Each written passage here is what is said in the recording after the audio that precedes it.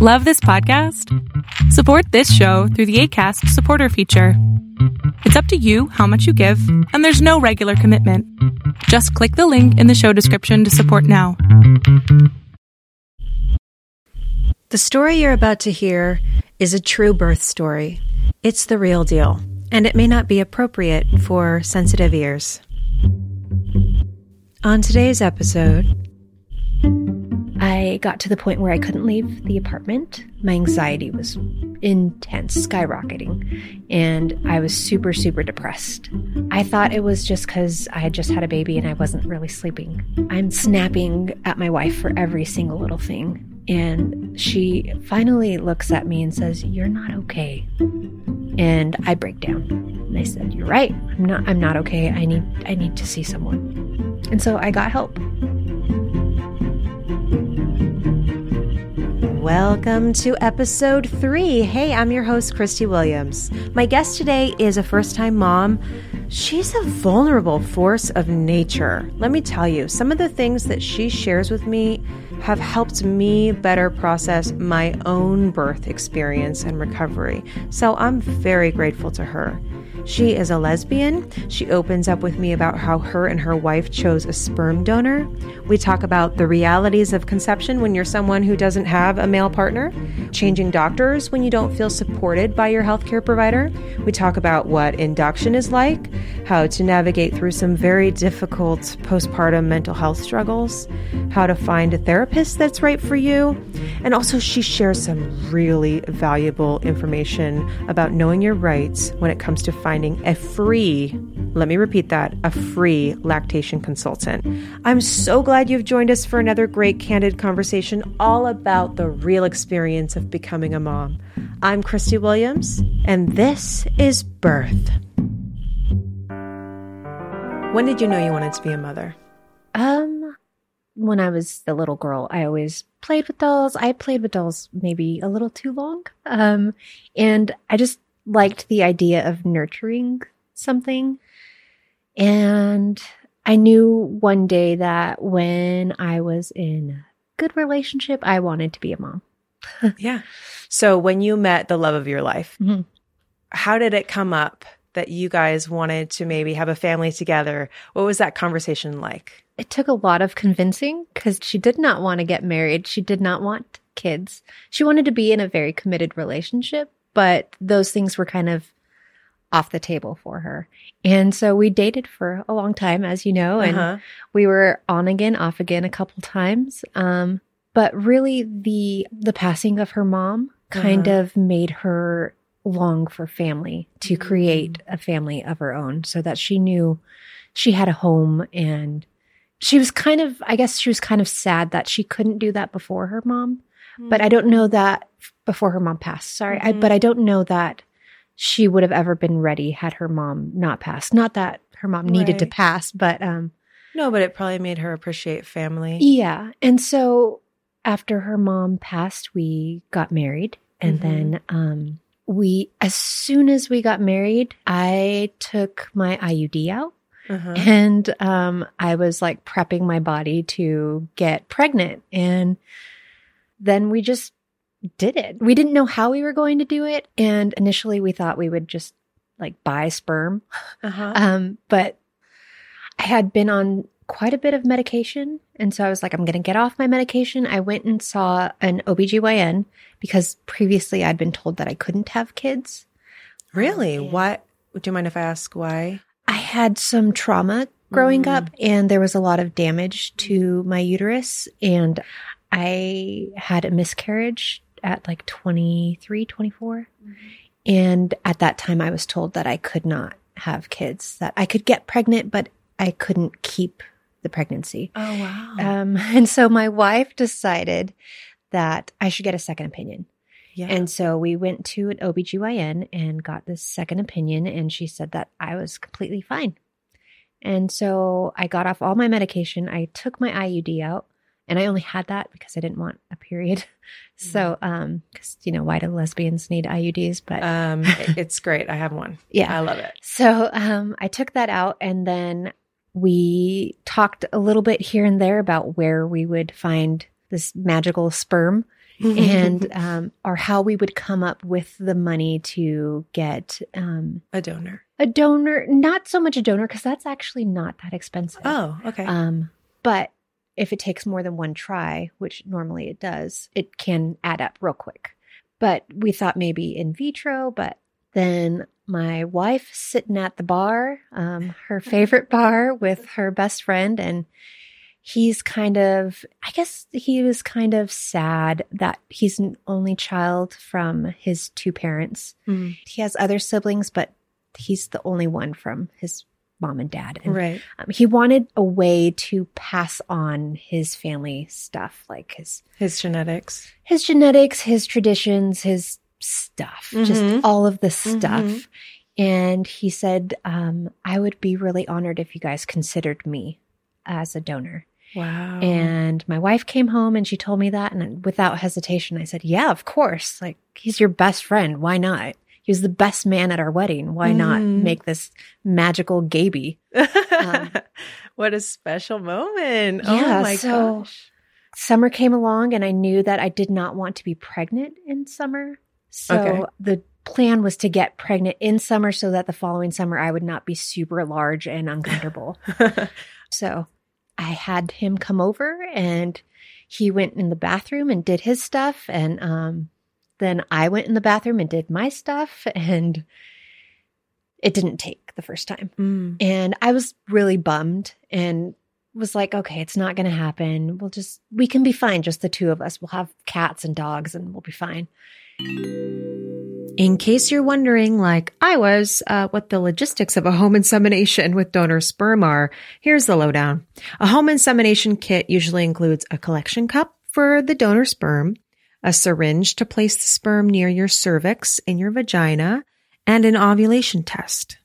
Home insemination is just one way that you can try to conceive using donor sperm, and whether you're a lesbian or a woman with a desire to become a single mother by choice, or you have a male partner, but he's infertile or has some other condition that makes it necessary to try and conceive this way, a lot of people attempt home insemination first before going to a fertility doctor and trying other methods, such as IUI, which is when a doctor puts a catheter through your cervix into your uterus and transfers the sperm directly to your uterus, or IVF, which is when the doctor takes an egg and a sperm and creates an embryo and then places that inside your uterus to implant. There are pros and cons of home insemination. The pros are you can try to conceive in the comfort of your own home. It's more intimate, it's more private, and it's cheaper. The cons include the fact that home insemination has a much lower success rate than IUI and IVF.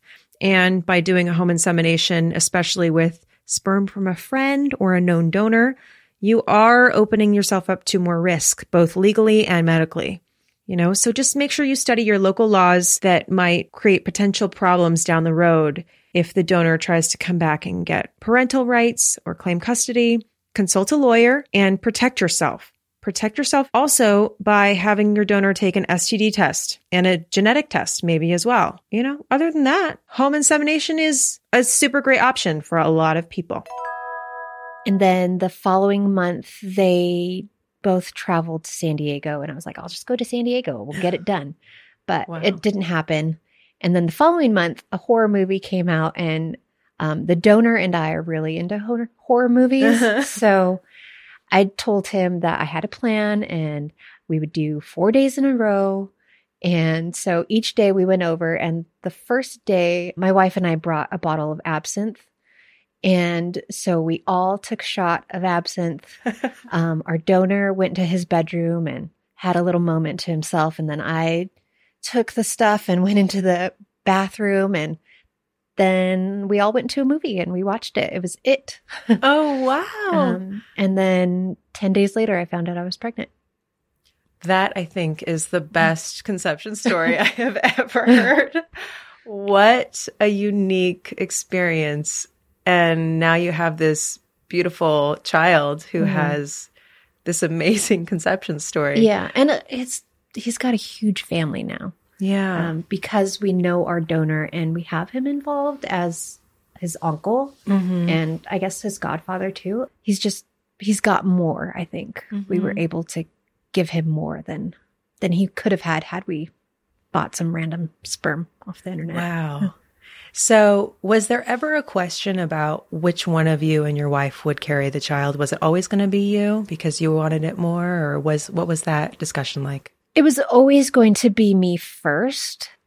My wife toyed with the idea of maybe carrying, but she knows she doesn't want to do that. So we do want a second one, but that's all on me. So, and I'm fine with that. I definitely want to carry one more. And I don't know that we only want to, so I don't know if I would be okay with her changing her mind, but I would deal with it. Right.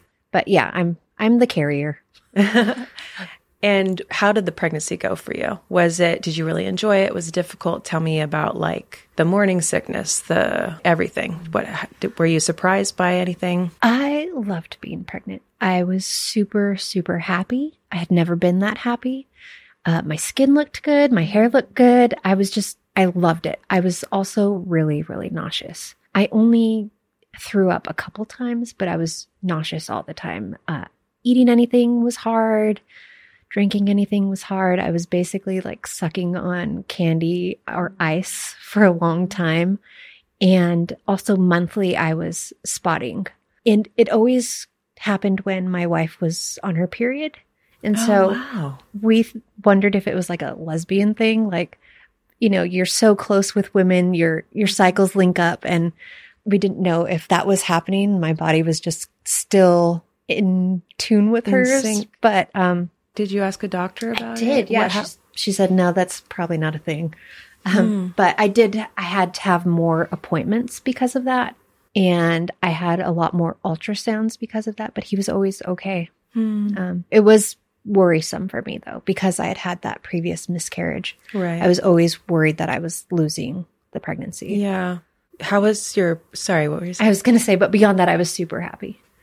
How was your prenatal care? Did you like your doctor? Did you feel like you were happy with the choice you made? Where did you deliver and what was your choice? Like, did you know you were going to deliver in a hospital or what was your plan? I always wanted to deliver at a hospital. Home delivery was never in my radar. My first OBGYN that I saw before even getting pregnant, I always made it really clear to her that I was a lesbian and that my partner was always present. And after I became pregnant, she kept mentioning things like the father, very not open to my wife who was sitting in the room. And to the point where my first ultrasound with her, she only showed it to me. And I said, this is my wife right here, and she would like to see. And after that, my wife was very upset. Reasonably so. Very reasonably so. That shocks me, actually. Yeah, it shocked me we live in a too. very progressive city. Yeah. And so I said, you know what? Let's not go back to her. So Good for you. I asked a friend who had delivered at Cedars where her OBGYN was, because I knew that her OBGYN was gay and would probably be more accepting and more open to our family. Unfortunately, that doctor was full, but his practice had an opening. So I saw another doctor there, and that was in Beverly Hills. I delivered at Cedars and loved the experience. Really? Okay. She was great. She's actually still following my kid on Instagram. Oh, wow. That's a special doctor. My delivery room was huge, and I had a window and could see the Hollywood sign. It was great. For the 27 hours I was in there, it was great. 27. Okay, we're going to get to that. So you're going along, your pregnancy is fine. You're nauseous pretty much every trimester, the whole time through. As you're approaching delivery, right? What are your feelings? Are you feeling afraid? Are you feeling confident? What's going through your mind? Because this is your first baby. So I was ready to get him out. I was uncomfortable. He was a big baby, and my sister kept saying that's controlled chaos inside. Once he's out, the chaos is present. And I was like, nah, it's fine. I need him out so that I can start sleeping again. I couldn't get comfortable anywhere, sitting, standing, laying. I wanted him out. And I don't know that I was scared at all. I just thought, it's going to be great. I'm going to have this baby. I mean, pregnancy was amazing. So I thought deliveries can't be that bad. Like, oh boy, it's going to be amazing. And so did you have a birth plan? I did, yes. And I think before my last trimester, the plan was to go into labor and to let it all happen. And then we would go to the hospital, and then the rest of the plan would roll out as it played out. Mm-hmm. But the larger I got, the more uncomfortable I got. And we decided to get him induced. Oh, okay. Was it after your due date? When I made it all the way through the 40 weeks. Okay. It's 40 weeks. Right? And decided I'm going to have him out now. And so I wanted to have the day picked and the time picked, and thought it would all just happen pleasantly like I wanted. He was due on a Friday, and I had him the previous Monday. So just 4 days before. Okay. And so how was the induction for you, since that was a planned thing? So my wife and I had a night out the night before, and we wanted to just have one last hurrah before we became a family of 3 instead of 2. And then we showed up at the hospital at 8 a.m., scheduled as planned, and everyone who was going to be there knew, like, okay, this is a scheduled baby. It's going to be great. Everyone showed up at the right time, and people were in their places. And my doc. What do you mean everyone? You mean you had people in the room with you? Yes. Who was in the room? My mom was in the room. My stepdad was for a little bit until things got, a little intense and he needed to leave. Our donor came to the hospital and stayed for a while. Stayed until the baby was born. And my sister was there. Okay. In the room? Your sister was in the room too? Yeah. So my doctor comes in and she puts this, I don't even know what it is, a pill or something up my vagina that's supposed to help get things going. Mm-hmm. And then she sticks this little ball inside me. I guess it inflates once it's inside your vagina. To stretch your cervix. Yeah. Yeah.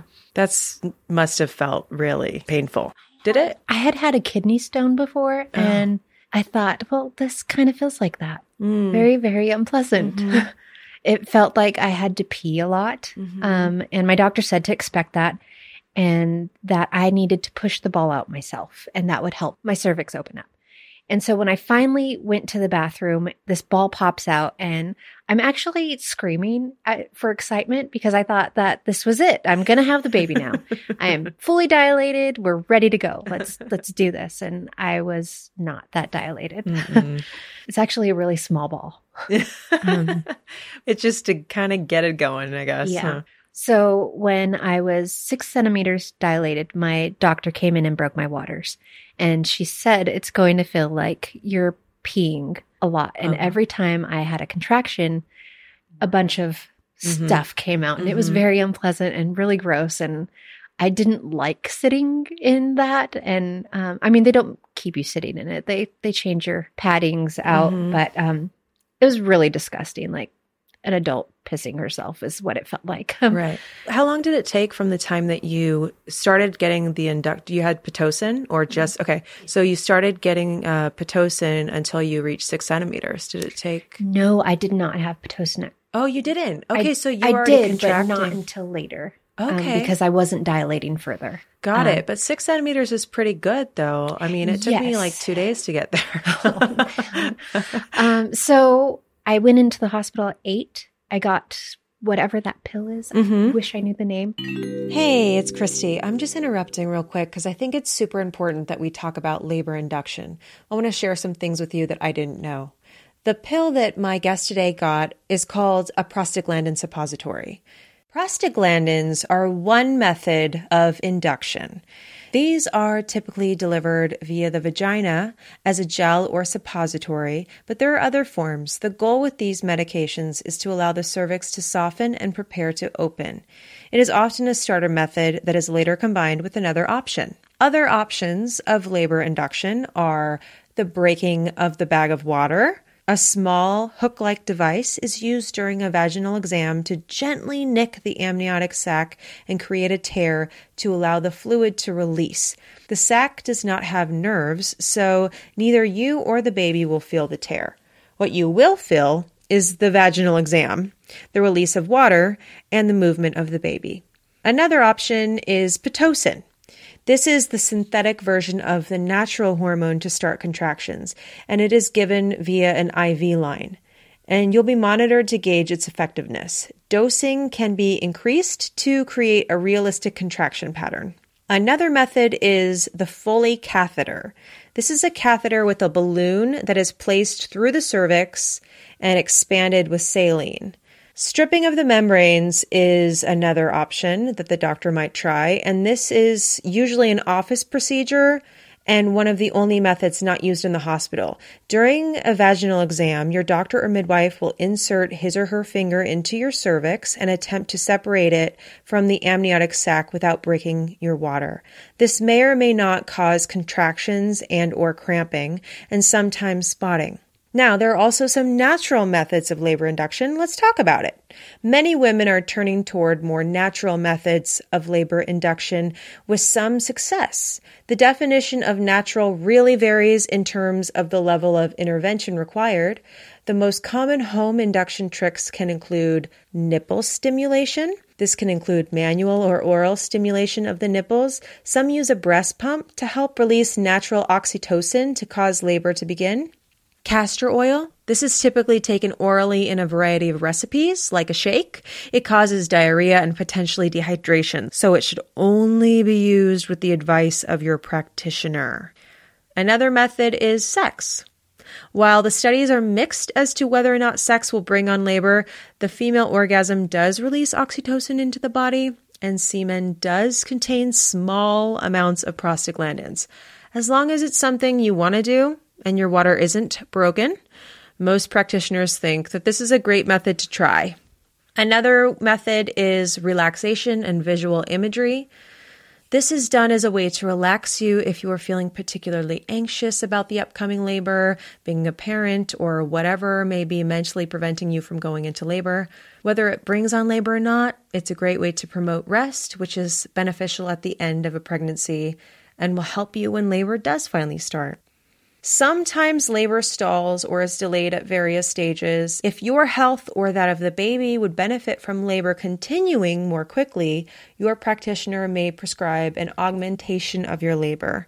There are multiple methods of augmentation, including the use of Pitocin, amniotomy, and other natural techniques that can be used as primary induction of labor method. Now, if induction of labor is brought up, be sure to ask your practitioner the questions you need answers to in order to feel confident about making a decision. Remember, the decision is yours. You should ask questions to make you feel comfortable about making the best choice for your body, for you, and for your baby. And here are some questions to consider. Ask them, why are you recommending induction of labor? Are there any alternatives to induction of labor? What would happen if I were to wait for labor to begin naturally? Is there some additional testing that we can do? What does induction of labor look like for your practice? For my situation, what methods would be used? What are the risks of induction for me personally and for my baby? If there are added risks, what can be done to mitigate them? And can I please have some alone time to think about this and talk with my partner? These conversations are important for you, for your baby, and for your practitioner. This will help make sure that everyone understands what is going on and what is the best thing for you and for your baby. When you do get induced, keep in mind that how long it takes for labor to start depends on how ripe your cervix is and when your induction starts, the induction techniques used and how your body responds to them. Every woman is different. If your cervix needs time to ripen, it might take days before labor begins. If you simply need a little push, then you might be holding the baby in your arms in a matter of hours. Both scenarios are normal. This is something I did not know. When my labor wasn't kicking in and I got induced, I didn't understand that it could take days, and that's fine. For some reason, I assumed that if nothing was happening quickly, then I was at risk of having to be rushed into a C-section for some reason. And I finally asked a nurse and I said, well, how long do I have before, I have to have a C-section? Like if things aren't progressing, if they're not moving forward. And she said, what do you mean? No. We're not going to rush you. If the baby is fine and you're fine, then we're here for as long as it takes to get this baby out. And thank God this nurse was there for me in that time when I was feeling really stressed out. But just so you know, sometimes it takes a while. And if you're having fears or worries about how long it's taking, talk to your doctor, talk to your nurse, express your fears, and have them reassure you with the reality of the situation. The more open communication you have with your healthcare provider, with your partner, and with anyone supporting you in the room, then the better supported you can be and the smoother your induction process can go. The most difficult part for me with induction was the mental strain, because I didn't know that sometimes it takes a really long time for your cervix to ripen and for the baby to be ready to come out. And that's okay. So try to relax. Take a deep breath. Everything's going to be okay. A lot of the information that I shared with you just now comes from verywellfamily.com and also Mayo Clinic. Those are both great websites to check out. I recommend you take a look. Now let's get back to the conversation. I got whatever that pill is. I got that at like 10 in the morning and then at 7 o'clock at night. Wow. I was at 6 centimeters. Okay, so this is an all-day scenario. Yeah. Okay. And I was done already. I was ready to just have the baby. I was toying with the idea of just cutting the baby out of me, but I didn't want to do that unless it was medically necessary. Right. Were you in pain at all? Just pain that you could tolerate? I mean, you're contracting if you're getting to 6 centimeters. Right. Yeah. It was tolerable. Okay. Up until after she broke my waters. Ah, there you go. And then I was not okay. And I couldn't get comfortable.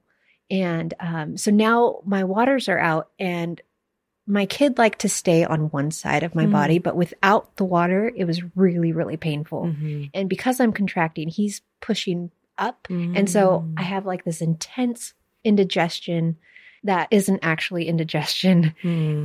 And he's on one side of me and the nurse is having to push him towards the center. And it was really, really uncomfortable. Oh, wow. And I am now 7.5 centimeters dilated and I'm shaking with pain. But at this point, I'm like, I'm so far. Why get an epidural? Oh, wow. Really? You were going to complete the job? I was going to complete it. Yes. Oh, but wow. I'm like shaking and crying. And my wife says, why are you doing this to yourself? And so finally I decide, let's just get an epidural. Yeah. Yeah. And, how was she acting through this whole thing? Did you feel like, because it's interesting because when you're in the most vulnerable position of your life, basically, right. And you have a partner that you love more than anything, it can be interesting how you respond to or they respond to you in that sort of moment. Before going into the hospital, I said, the only things you need to do are tell me you love me and tell me I'm pretty. Anything beyond that, don't do it. And I had made a playlist of music, and there was one point she was trying to get it working. It wasn't working on our little USB speaker. And I was like, just leave it alone. I need you right here to tell me I'm pretty and tell me I'm doing a good job. And she left it alone and she smiled and laughed. And for the most part, she was really, really good. She was uncomfortable, though, with my mom being there. And I didn't take that into account before that. So if we have another kid, it'll just be she and I in the room. So yeah. So she tells me at 7.5 centimeters, you need to get an epidural. Like you're putting yourself through unnecessary pain. This? Yeah. And I'm in so much pain and shaking that I can't even talk. So they almost didn't give it to me because I couldn't give them my name and my birthday. And I was like, just ask my wife. And they're like, no, you need to give it to us. And I didn't register that why they were asking me was so that they knew I was fully coherent. And so I finally gave them that, and I couldn't stop shaking long enough for the anesthesiologist to stick the needle in my back. And finally I took a deep breath and he was able to do it. And then life got really pleasant. Oh, good. I'm glad it works. Good. Yeah. And I had been a little short with the nurse. Well, and so understandably so. After I got the epidural, she was doing something and I said, I'm just really, really sorry if I was a jerk to you. I was in a lot of pain and was not aware. So I'm sorry. And you are doing a great job. And I was feeling really good. Yeah. Like high as a kite and just great. She probably doesn't get apologized to ever. I mean, that's her job. She switched out. Oh, wow. She didn't want to be my nurse anymore. She She came in and was like, I'm going to go deal with some other woman. So here's this nurse. Oh, wow. You know what, though? You can't help it. It was nothing about her. It was more about me not dealing with the pain. Like I should have gotten the epidural earlier, but that's life. You shouldn't have not done anything. This is your birth experience. You don't know how it's going to go. Yeah, but I was not prepared for what had happened. Yeah, for sure. So you got the epidural at this point. It's like the middle of the night. It's the next morning. It's about 9:00 at night. Okay. And so you had a restful, were you able to sleep or? No. Okay. No. I did not know that there was a button you could push to add more medication. Oh, no. And really? so after a while it wore off and I was just like, this is not pleasant. Where's the drugs? And I thought, this is just taking too long. So that's why the medication wore off. Like, I guess that's it for me. And my wife is asleep. My mom is asleep. And I'm like turning every 5 minutes so that I don't get any bed sores and so that he doesn't get stuck. My child doesn't get stuck on one side again. And finally, I wake my wife up and she gets the nurse. And the nurse is like, there's a button you can push.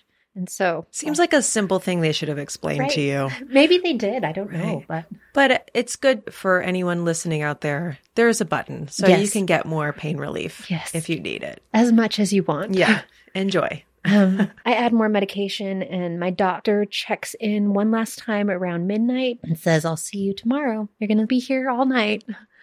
And at that point, I started crying because I wanted to be done, but I was still really far away from being done. And then the next morning came. I did not sleep that night. And around 9 a.m., my doctor checked on me again, and I still hadn't dilated much. And so that's when I got the Pitocin. Oh, wow. And things started moving along a lot faster. And I think at 11:30, a nurse came in and said, we're going to practice pushing. And so she took her time getting things ready. And at like almost 12, we did like 4 pushes. My doctor came in, did 3 more, and the baby was out. Wow. Great. I'm glad to hear the pushing phase was easy. Yeah. No tearing, nothing. Oh, amazing. Yeah. Right. For a big baby, no tearing. That's amazing. Yeah. That's probably a good team really helping you get that baby out. So the baby was in no distress. Everything was fine the whole time, or was there any scary moments during the plan was for my wife to cut the umbilical cord, and I wanted to let the blood from my placenta fully come into him. Through the umbilical cord. I wanted it to finish pulsating. Yeah. And when his head came out, the cord was wrapped around him twice. Okay. Around his neck. And the further he came out, the tighter it got. And so I was basically hanging my kid as I was birthing him. And so my doctor had to cut it. And he came out very, very blue, and he wasn't breathing. And it was really scary. And everyone's huddled around me. He's on my chest, and everyone's saying, just breathe, just breathe. I'm holding my breath because I'm hoping that I can give him my breath. And then finally he breathes and everything's okay. So it was just a tiny moment of scariness, but. Oof. Was the NICU there, or was just the doctor resuscitating him? So that moment that you did it, he's out. What was that? What was that like? I was in shock. I didn't expect a blue baby. I know that babies can turn all sorts of colors when they're born. Right. But I did not expect him to be that bright blue color. So you were worried. I was really worried. And I thought, I just killed my kid. I just killed him as I gave birth. But then he breathed and it was all okay. But I was really worried. And I think from that moment on, I wasn't okay. I took a big dive down into like anxiety. Am I going to hurt my kid? Is anything I do from this point forward going to kill him? Like I was really, really concerned, and I still had not slept yet. Yeah, it's a long time not to sleep and not to eat. Yeah, and I hadn't eaten. And another thing with the pregnancy, I was allergic to a lot of foods. And so when they gave me food, it was like fruit. Fruit and steamed veggies. And that wasn't going to hold me off. No, that's not doing it. But he's born, everything's great, everyone comes and sees him. And so I asked for an hour of just my wife and I to have time with him. And my wife had some skin to skin contact because it was really important for me that they have that bonding moment. Yeah. And I think maybe 2 hours later, we invited our donor in. Okay. And he was the first one beyond my wife and I to hold him. And that was a really good moment for him. Good. Oh, I bet. And then I got transferred to this really, really tiny room. And I said, okay, everyone needs to go now. Yeah. I'm done. It was nighttime before I knew it. And I was still not sleeping. And I was trying to get things going. And I wasn't nursing well. Did you do any research on the nursing or was that all brand new to you? I mean, I asked a lot of questions to friends who had been there, done that. Right. I watched some videos. I read some books, but beyond that, I was so not prepared for nursing. But I knew it was something I wanted to do. I was not nursed as a kid. And so I knew it was something that because I didn't have it, I wanted to at least give it a good shot. Right. And by the end of the first day, both of my nipples were cracked. Oh. And black and blue. And, Oh, boy. And I was asking for the lactation consultant because you get to see one at a hospital. And she was too busy. Really? Yeah. I didn't see her until 10 minutes before I checked out. And it was like a wham, bam, thank you, ma'am type thing. It was bad. So what advice then would you give for someone to help avoid what you went through? I mean, did it just take time for you to figure it out or? Did he have a tongue tie or lip tie? He has or anything? a lip tie. Oh, okay. So maybe that was part of the problem. But the lactation consultant checked him and said that he was fine. Okay. And so that's a little frustrating. yeah, it was really frustrating. He was born on a Monday and the lactation consultant was out on Sunday and Monday. And so she was overwhelmed, I think. I don't know that there was enough staff with all the babies. Someone had twins, someone wasn't producing milk, other things were going on. And I don't know that there was anything else I could have done because I kept asking, I need to see the lactation consultant. I need to see the lactation consultant. The nurses were trying to help as much as possible, but it's so frustrating when you can't get help. Right. Yeah. Kind of the thing that helped me the most was when I learned you have to put as much of your boob in the baby's mouth as possible. If there's a physiological problem like a tongue tie or lip tie and it's not diagnosed, there's nothing you can do about that. Yeah. You know, that's difficult. But yeah, breastfeeding can be such a challenge for so many people. And it's such a sacrificial, wonderful thing to do for your child. But if it's not going well, then it affects everything. And then you're healing. So were you managing the post-birth pain okay? What was that like, the healing process for the first few days or week? Were you shocked by that? Was it not as bad as you thought? I mean, it felt like my lips were so swollen. And I had also got really bad edema in my legs. Oh, wow. And I was told it was from the epidural and Pitocin, but it was bad. I had my legs doubled in size. Wow. And so it made walking very uncomfortable and sitting very uncomfortable was partly due to my swollen labia. Yeah, of course. I mean, it was tolerable pain. I wasn't taking extra medication. Yeah. But it was really uncomfortable. Okay. My sister had Pitocin and an epidural, and she didn't have that problem. And so I feel like after I gave birth, all of these things that people are like, oh yeah, that happens. Yeah. It's like, what? Why didn't you tell me that before? It's so true. Girl, this is why I'm doing this podcast, because there's just so many details that I guess because a birth immediately follows sleep deprivation and hormonal craziness and all these things that maybe people do legitimately forget. I find it sometimes hard to forget all these things. Oh yeah, it was really bad. Yeah, this comes up a lot. Oh yeah, that also happened to me. We need a community where we're telling the truth and the details of the physiological things that you go through, which is why I'm doing this. Okay, I'll get off my soapbox. So that was painful, your legs and everything. Yes. And when we got home from the hospital, there was a lot of stressors around that. So I wasn't able to just sit with my legs up and take care of myself the way I needed to. yeah, I mean, I can tell you about that. Yeah. That was insane. Yeah, please do. So we sent my dog to my parents' house. Well, we went to the hospital. We wanted someone to watch him, and we didn't know how long we would be there. We also had 3 cats. And sometime while we were in the hospital, a bunch of fleas made their home in my apartment, specifically in our bed, because that's where the cats slept. Oh, my God. And so we get home, and I am now nursing around the clock this kid, not very well. It's painful. And my kid is very upset because he's not getting the amount of milk that he would like to get. Mm-hmm. And now I'm starting to get eaten alive by these bugs that I don't know what's going on. It took me a couple days to figure out that there's fleas, and it took us 6 weeks to get rid of them. This is like a horror movie. It was nuts. Yeah. We got rid of all of our rugs.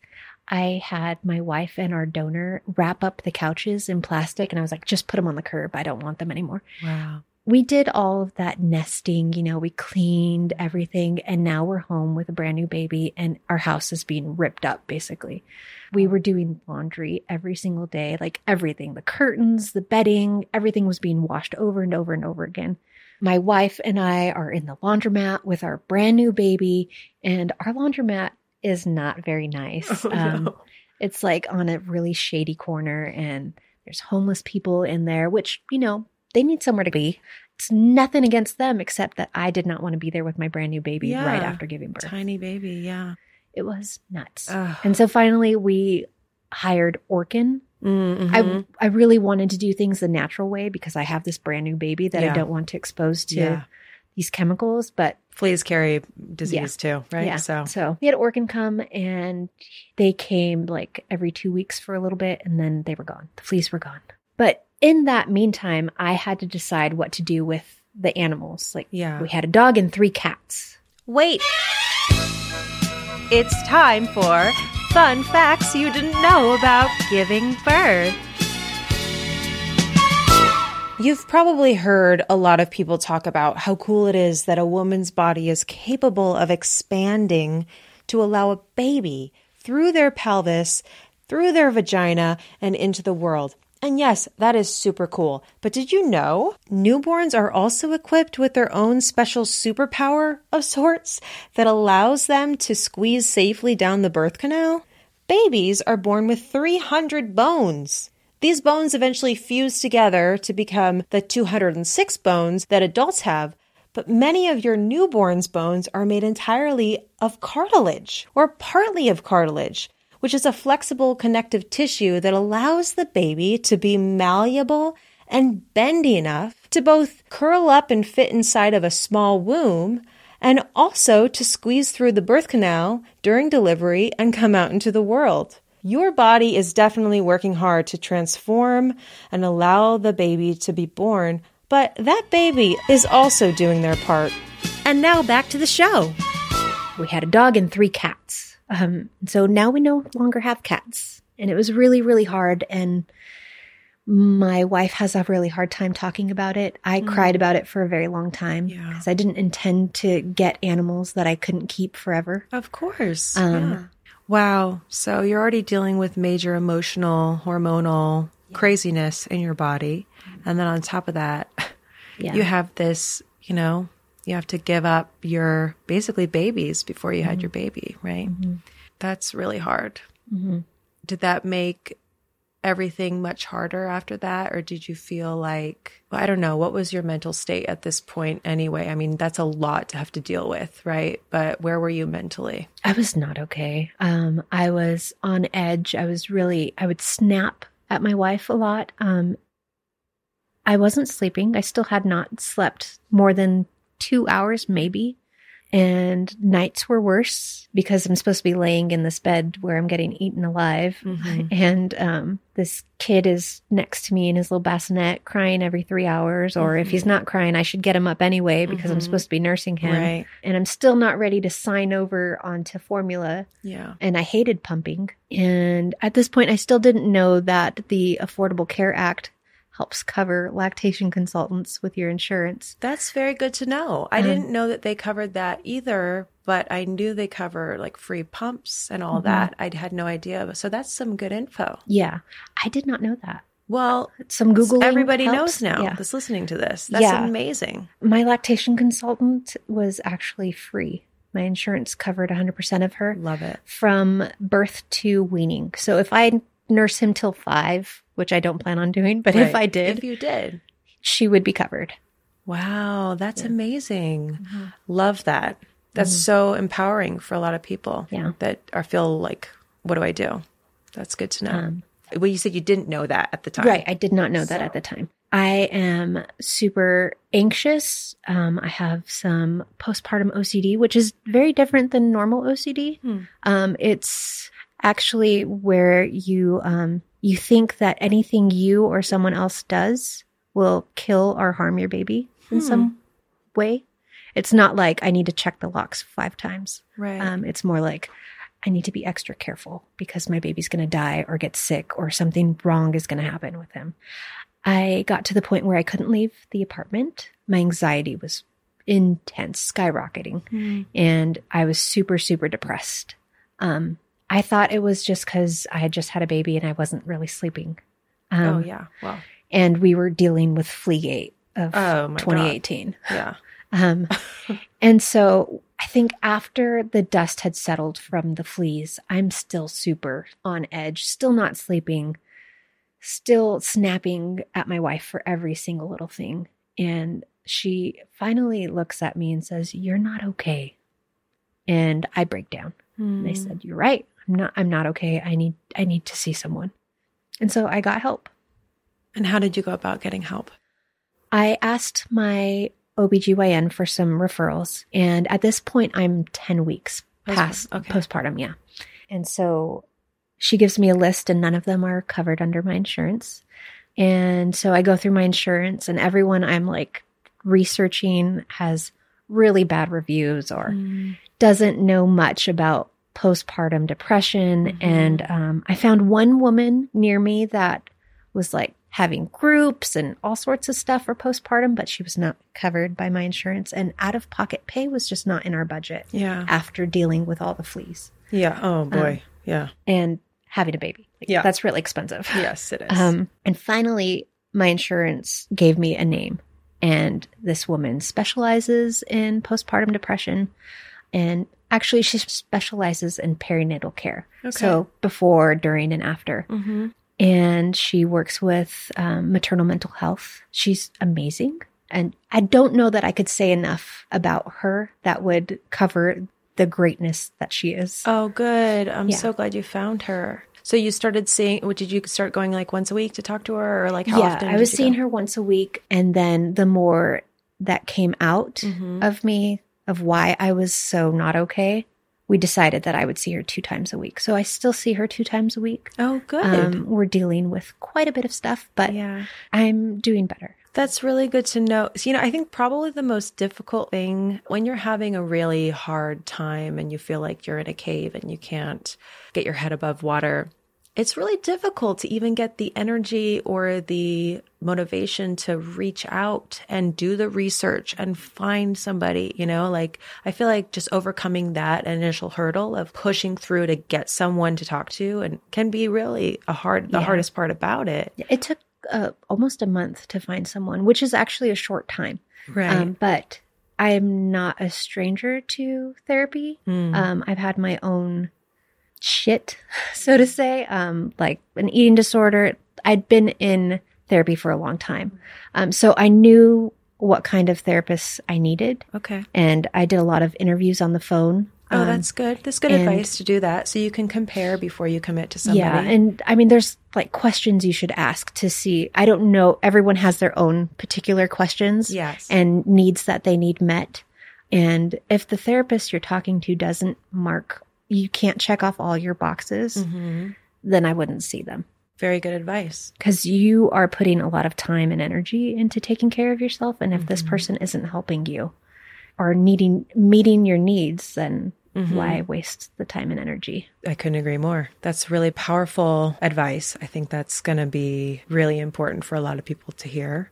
I've never been very good at asking for help, which as a new mom, if you don't learn to get out of your comfort zone, everything is a vulnerable thing, I think, about giving birth and becoming a new mother and experiencing all these new things. And if you can't get to the place where you can ask for help and then be persistent about taking care of yourself, then it's going to be really hard. Yeah. So the sooner you can just do it, probably the better. So that's amazing that you found her. You said you're still going to her. So do you feel like the depression still is pretty consistent, or it comes in waves, or do you feel that you're able to really manage it a lot better because you have someone to talk to on a regular basis? It definitely comes in waves. The waves are a little shorter. When I first started seeing her, she said that she would only continue to see me if I saw a psychiatrist, because she knew that I had a lot of stuff going on that I wasn't aware of quite yet. And I hesitated a lot with that because I was over medicated when I was younger. And a lot of psychiatrists that I have seen in the past are kind of like, you're in their office for 5 minutes, they give you a bunch of scripts, and then you're out. Right. And so I had to also be really picky with psychiatrists. Okay. And my therapist had a bunch of referrals, but none of them were covered on my insurance. Oh, wow. Which really, really sucks. But I finally found one, and she's great, but she's leaving her practice right now and going into private care. So I have to revisit that. But the medication management has helped a lot. Okay, good. And my psychiatrist is really, she goes really, really slow. So when, let's say, for example, a normal medication, the average beginning dose is like 100 milligrams. She started me on like 0.75. Okay. Like really, really small Right. amount. And when I was ready, she increased it. And now I feel comfortable telling her, like, this isn't working. Right. That sounds like someone you can trust. Yeah. That's what you need, ultimately, right? How do you feel that your relationship with your body has changed since becoming a mother, if at all? That's actually a really good question.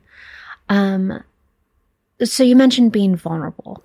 Having a baby makes you vulnerable. It also happens in your very, very vulnerable place. And you kind of take that for granted. Like, I just gave birth out of my vagina. And when you give birth out of your vagina, a lot of things happen. And if you've not come to a place where you're okay with things that have happened in your vagina or to your vagina, it brings up a lot of stuff because it's kind of traumatic having a baby. And there's people watching and people down in your vagina. Like, all sorts of things are going on with your vagina. And if you've not made peace with your past history of things that have gone on with your vagina, then that really comes up. So women who have maybe had sexual trauma, if they've not dealt with that and then they have a baby and they are having this now new trauma happen to their vagina, it can bring up a lot of shit. So without getting into too much detail, I'm dealing a lot with that trauma. I am coming to a new understanding of what my body does and having to form a new relationship with the way that it can create instead of punish, the way that it can heal instead of hurt, and the way that it can bring life forward instead of kill the inner life inside of me. That's really powerful. And that really touches me personally because I can resonate with that for sure. And it's also on the flip side of that, if your vagina was your happy place before, and then it's basically torn up and going through a lot of shit, then it can take a long time to find that happy place again. Right. And it's very confusing, especially if you have traumatic birth injuries, but any type of birth. It doesn't matter if you had a C-section, I don't think. It's still the same idea. Your relationship with your happy place has changed. Or like you're saying, like those traumas come up. Yeah, there is a shift that happens. And I've been dealing with that also, where you just go like, what is my relationship with my body? And what have I been told or learned in my life that I need to unlearn and sort of get back to what's true? Definitely. Like, I thought I was okay with all of that stuff. Like, I didn't deal with it, but I had mentioned an eating disorder. I had an eating disorder for a long time, and I was at a place where none of that bothered me. And I was like, I'm good. I can have a baby now. Like, life can go on. Things are great. And then I have this baby, and it's all back. Like, all the trauma's back. All the stuff I did not deal with is back. And I mean, I guess it's a good thing because now I can heal from that and be more present for my kid than I could have been had I not dealt with any of it. It doesn't make it any easier. No, but look at you. You're really, you're being the best mom that your son I'm really trying. Yeah, because you are being brave and you're digging into those spots that a lot of people don't want to go. Yeah. Which I think is pretty amazing. Yeah. I don't want to go there either, but I'm there. So I can either sink or swim. And I think if my kid goes through something, I would want him to swim. And if I can be that example for him, then I will be. Yeah, that's so beautiful. Thank you so much for sharing your story with me. Is there anything else that we didn't cover that you wanted to mention, or any sort of parting advice you have for anyone who's about to go on this journey? Because insurance helps out, if not fully covers, a lactation consultant, check it out before you give birth. Like, get someone on board. That's really good advice. Very practical. Because they can come and help you before you have birth. They can come to the hospital and help you get that initial latch. And they're certified. They're just focusing on one area. Right. Making sure your baby gets fed. Right. And that I didn't get my son checked, or I didn't have a lactation consultant come in until maybe he was 3 months old. And so that's 3 months of torture that I didn't need to endure had I just gotten one. Had I known, though, no one knows that the Affordable Care Act helps cover that. It's so true. And the fact that you can even meet with them before you give birth is amazing. So, and there's so many groups out there that are not all the Leche League or whatever they're called. That one's pretty intense, but there's lots of groups that are free and that will help you make mommy friends, which is also another area that really needs help. Yes, it's true. On that note, another thing I would tell people is, have you heard of the app Peanut? I just heard about this. Yeah. Did you? It's like Mommy Tinder. Yeah. How is it? Have you tried it? I was on it for a little bit, and now one of my very, very dear friends I met through there, and her baby was born 5 days before mine at the same hospital. Oh, I love hearing that. Yeah. She's great. Oh, that's amazing. So fun that app is working to bring mommies together. Yeah. That's great. I mean, we're not sponsored by the app, but Peanut, if you want to sponsor, no, that sounds really cool. It's such a good idea because it's like another thing that, you want to get out there and meet other mommies, but it's like, where are you going to find them? Right. That's really fun. Hard, which is funny why it's kind of like Mommy Tinder. You swipe up or down and you see what they're like before you go on a date with them. And it sounds great. Yeah, I'm going to try it out. Really great. Yeah. That's awesome. Thank you so much for sharing all this with me. I love you. And me too. Baby play date needs to happen. Please. Yes, please. Hey, friends. Thank you so much for listening. And thank you to my guest today. Honestly, it's really difficult to open up about mental health struggles. And as a new mom, it affects a lot of us, whether you are affected by the baby blues, postpartum depression, postpartum OCD, weaning depression, which is something I'm going to get into on another episode. There's a lot that we have to deal with, and it's just nice to know that you don't have to do it alone. If you need help, get help. Reach out. Find someone to talk to. Your life is valuable. Your feelings are valid. Your feelings matter. What you're going through is not ridiculous. It's not inconsequential. What you're going through matters. You're not alone. You're not alone. You're not alone. Trust me, you're not alone. Okay? You've got this, Mama, And if you ever feel like you don't got this, then I want to invite you to use a couple of resources. Number one is www.postpartum.net. www.postpartum.net. There are resources on there. You can find the help that you need. If you ever feel like you're overwhelmed and you don't know what to do, text the National Crisis Text Line. Text HOME, HOME, to, and here's the number you text, 741741. Text HOME to 741741 from anywhere in the U.S. Someone is there to talk to you and to help you figure out what to do. If you like this show, the easiest way to show your support is to rate, review, and subscribe. The reviews I'm seeing are giving me life. Thank you. Thank you. Thank you. Thank you. Every time I see one of your reviews, it's like Christmas morning. So thank you. Thank you for giving back to me with your feedback and encouragement. I really appreciate you. Another super easy way to support this show is to share it with your friends and anyone you think that it might be helpful to. And a third way you can show your support is to click the link in the show description and buy me a cup of coffee. Why not? You know, one-time donation. You can follow us on Instagram @birthshow, or go to our website, www.birthshow.com. It's a free resource, birthshow.com. You're strong. You're amazing. You've got this. I love you. We'll see you next time.